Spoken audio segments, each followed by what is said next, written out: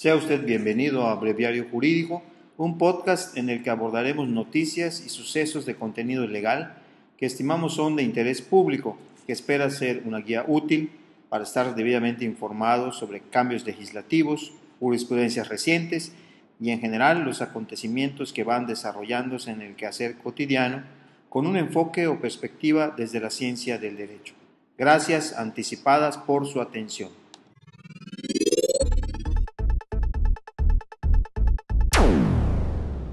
Continuando con el tema que iniciamos en el podcast anterior,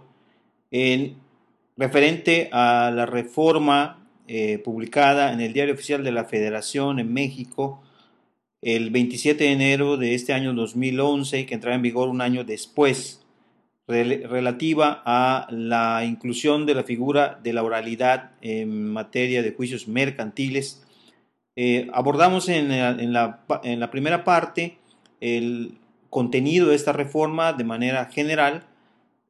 algunas otras disposiciones que estaban contempladas en la reforma, como las referentes a los medios de apremio y al carácter de que los asuntos de cuantía indeterminada siempre serían apelables, e hicimos referencia al contenido del capítulo primero, disposiciones generales, de este título especial que abarca en su totalidad 4 capítulos y comprende los artículos de 1390 bis al 1390 bis 49. Vamos a abordar en esta segunda parte el capítulo segundo, que se titula del procedimiento oral, en su sección primera, que se refiere a la fijación de la litis y que comprende los artículos de 1390 bis 11 al 1390 bis 20. ¿Qué nos dice estas disposiciones de esta norma adicionada al Código de Comercio para incluir la figura de la oralidad en materia litigiosa mercantil? Llama la atención que la primera disposición se refiere a los requisitos de la demanda. Debemos de recordar que en materia mercantil no existe hasta antes de la reforma ninguna disposición que se refiere a los requisitos de la demanda. Estos requisitos, repetimos, solamente son aplicables a la materia oral, y eso hacía que supletoriamente se tuviera que aplicar el Código Federal de Procedimientos Civiles, concretamente el artículo 322, que es el que se refiere a los requisitos de la demanda. Sin embargo, en materia de oralidad mercantil ya la norma establece los requisitos de la demanda. Lo primero es el requisito formal, que debe presentarse por escrito, y entre los requisitos señala 9 de ellos, que son obviamente el juez ante que se promueve, nombre, apellidos o denominación o razón social del actor y el domicilio que se llame para oír recibir notificaciones. El tercer requisito, nombre, apellido, denominación o razón social del demandado y su domicilio. El cuarto requisito es el objeto u objetos que se reclamen con sus accesorios. El quinto requisito son los hechos en que el actor funde su petición, en los cuales dice debe precisarse los documentos públicos o privados que tengan relación con cada hecho, así como si los tiene a su disposición, y proporcionará de igual manera nombres y apellidos de los testigos que hayan presenciado los hechos relativos, debiendo narrar los hechos, exponiéndolos con claridad, con precisión, de manera sucinta, de manera breve. El sexto requisito son los fundamentos de derecho, la clase de acción, procurando citar los preceptos legales o principios jurídicos aplicables. Séptimo requisito, valor de lo demandado. Octavo requisito, ofrecimiento de pruebas que el actor pretenda rendir en el juicio. Y por último, noveno requisito, la firma del actor o de su representante legítimo, y si no pueden o no saben firmar, pondrán su huella digital firmando otra persona en su nombre y a su ruego, indicándose así en esta circunstancia. Si la demanda fuera obscura o irregular o incumpliera alguno de los requisitos anteriormente señalados, el juez debe, con toda precisión, dice la ley, señalar en qué consisten los defectos de la misma por una sola ocasión y previene al actor para que los corrija o los subsane, que debe hacerse un plazo máximo de 3 días, contados a partir del siguiente que surta efectos la notificación, y en caso de no hacerlo, el juez desechará de plano la demanda, precisando los puntos de la prevención que no fueran atendidos y poniendo a disposición del interesado los documentos originales y copias simples que haya exhibido, con excepción de la demanda con la que se haya formado el expediente. Dice la ley que en relación al ofrecimiento de pruebas, que los escritos de demanda de contestación o de reconvención y de contestación a la reconvención y desahogo de las vistas de estas, se deben de ofrecer las pruebas relacionándolo con los puntos controvertidos. En el caso de los testigos, proporcionan nombre, apellido y domicilios que se hubieran mencionado, así como los peritos, la clase pericial de que se trate con el cuestionario que se debe de resolver y que debe rendir durante el juicio. Deben de exhibirse los documentos que tengan en su poder o exhibir el escrito sellado mediante el cual hayan solicitado los documentos que no tengan en su poder. Si no se cumplen con estos requisitos, el juez no puede admitir las pruebas, dice, aunque se ofrezcan posteriormente, salvo cuando se trate de excepciones supervenientes. En materia de emplazamiento tienen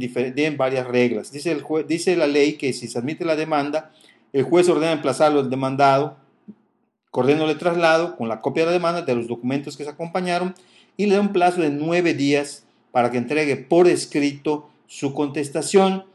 En cuanto a la diligencia de emplazamiento, dice la ley que deben entenderse con el interesado, con su representante, mandatario o procurador, entregando la cédula en la que se hace constar la fecha y hora que se entregue, el tipo de procedimiento, los datos de las partes, del juez o tribunal que manda practicar la diligencia, una transcripción de la determinación que se está notificando y el nombre y apellidos de la persona a quien se entrega, y levantamos un acta de la diligencia a la que se agrega copia de esta cédula. El notificador debe de identificarse, debe requerir que se identifique a la persona con quien se entiende la diligencia, sentando el resultado, así como los medios por los que se cerciore de ser el domicilio de la persona que se trata de buscar, pudiendo pedir la exhibición de documentos que lo acrediten, así como señalar los signos exteriores del inmueble que sirvan de comprobación de haber acudido precisamente al domicilio del buscado, y a las demás manifestaciones que haga la persona con quien se entienda este emplazamiento. La cédula se entrega pues, a la persona con quien se entienda la diligencia, y además de la cédula se le va a entregar copia simple de la demanda, debidamente cotejada y sellada, más las copias simples de los demás documentos que haya exhibido el actor con su demanda. El actor, dice la ley, puede acompañar al actuario a efectuar el emplazamiento. Transcurrido el plazo para contestar la demanda, sin que lo hubiera hecho y sin que es media petición de parte, entonces se continuará el procedimiento señalándose fecha para la práctica de las audiencias subsecuentes que abordaremos en un podcast posterior. Y dice la ley que le impone al juez la obligación de examinar, dice, escrupulosamente y bajo su más estricta responsabilidad, si el emplazamiento fue practicado en forma legal, y si encuentra algún defecto en el emplazamiento, debe de ordenar reponerlo. El escrito de contestación tiene que cumplir los mismos requisitos de la demanda. Se deben de hacer valer todas las excepciones que se tengan en forma simultánea en la contestación y nunca después, salvo como excepción las excepciones supervenientes. Y se debe dar vista del escrito de contestación a la parte actora por 3 días para que desahogue la misma. El demandado debe dar contestación y en su caso formular la reconvención, lo que confirma que solamente se aplica la oralidad en materia ordinaria, porque sabemos que en materia ejecutiva no procede la reconvención. Se corre traslado de la reconvención si lo hubiera a la parte actora, se le dan 5 días hábiles para que conteste la reconvención. Estos 5 días se cuentan a partir de que surta efectos la notificación del auto que la admite.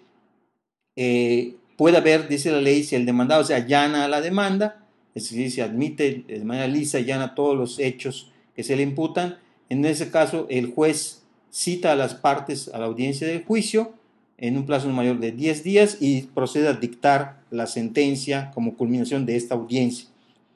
Una vez contestada la demanda y en su caso la reconvención o transcurridos los plazos, el juez señalará de inmediato fecha y hora para la celebración de la audiencia preliminar, que debe fijarse dentro de los 10 días siguientes, y en el mismo auto el juez admitirá en su caso las pruebas que fueran ofrecidas en relación con las excepciones procesales opuestas para que se rindan a más tardar en la audiencia preliminar. En caso de no desahogarse en la audiencia, se declararán desiertas por causa imputable al oferente. Aquí ya empezamos a ver cómo la ley empieza a hacer una distinción en los diferentes tipos de audiencias que vamos a abordar en un episodio posterior y habla de unas características fundamentales de esta audiencia preliminar, hablando de que en esta audiencia preliminar el tema central será la resolución, la atención y la decisión respecto de excepciones procesales opuestas. Estas excepciones procesales y las pruebas que se hubieran ofrecido respecto de estas excepciones procesales van a ser la materia principal de esta audiencia preliminar, estando desde luego a cargo de las partes en su preparación y desahogo bajo pena de declararse desiertas. En esta audiencia no se desahogan las mismas. Con esto concluimos esta segunda parte. Es el capítulo segundo, procedimiento oral, sección primera, fijación de la litis, artículos 1390 bis a 1390 bis 20 del Código de Comercio de esta reforma, publicada en el Diario Oficial de la Federación en México el 27 de enero de 2011 y que entrará en vigor el 27 de enero del 2012. Agradecemos el favor de su atención. Les invitamos a que continúen en la tercera parte de estos comentarios sobre esta importante y trascendente reforma que incluye la oralidad en los juicios mercantiles. Nos escuchamos en la próxima emisión. Hasta luego.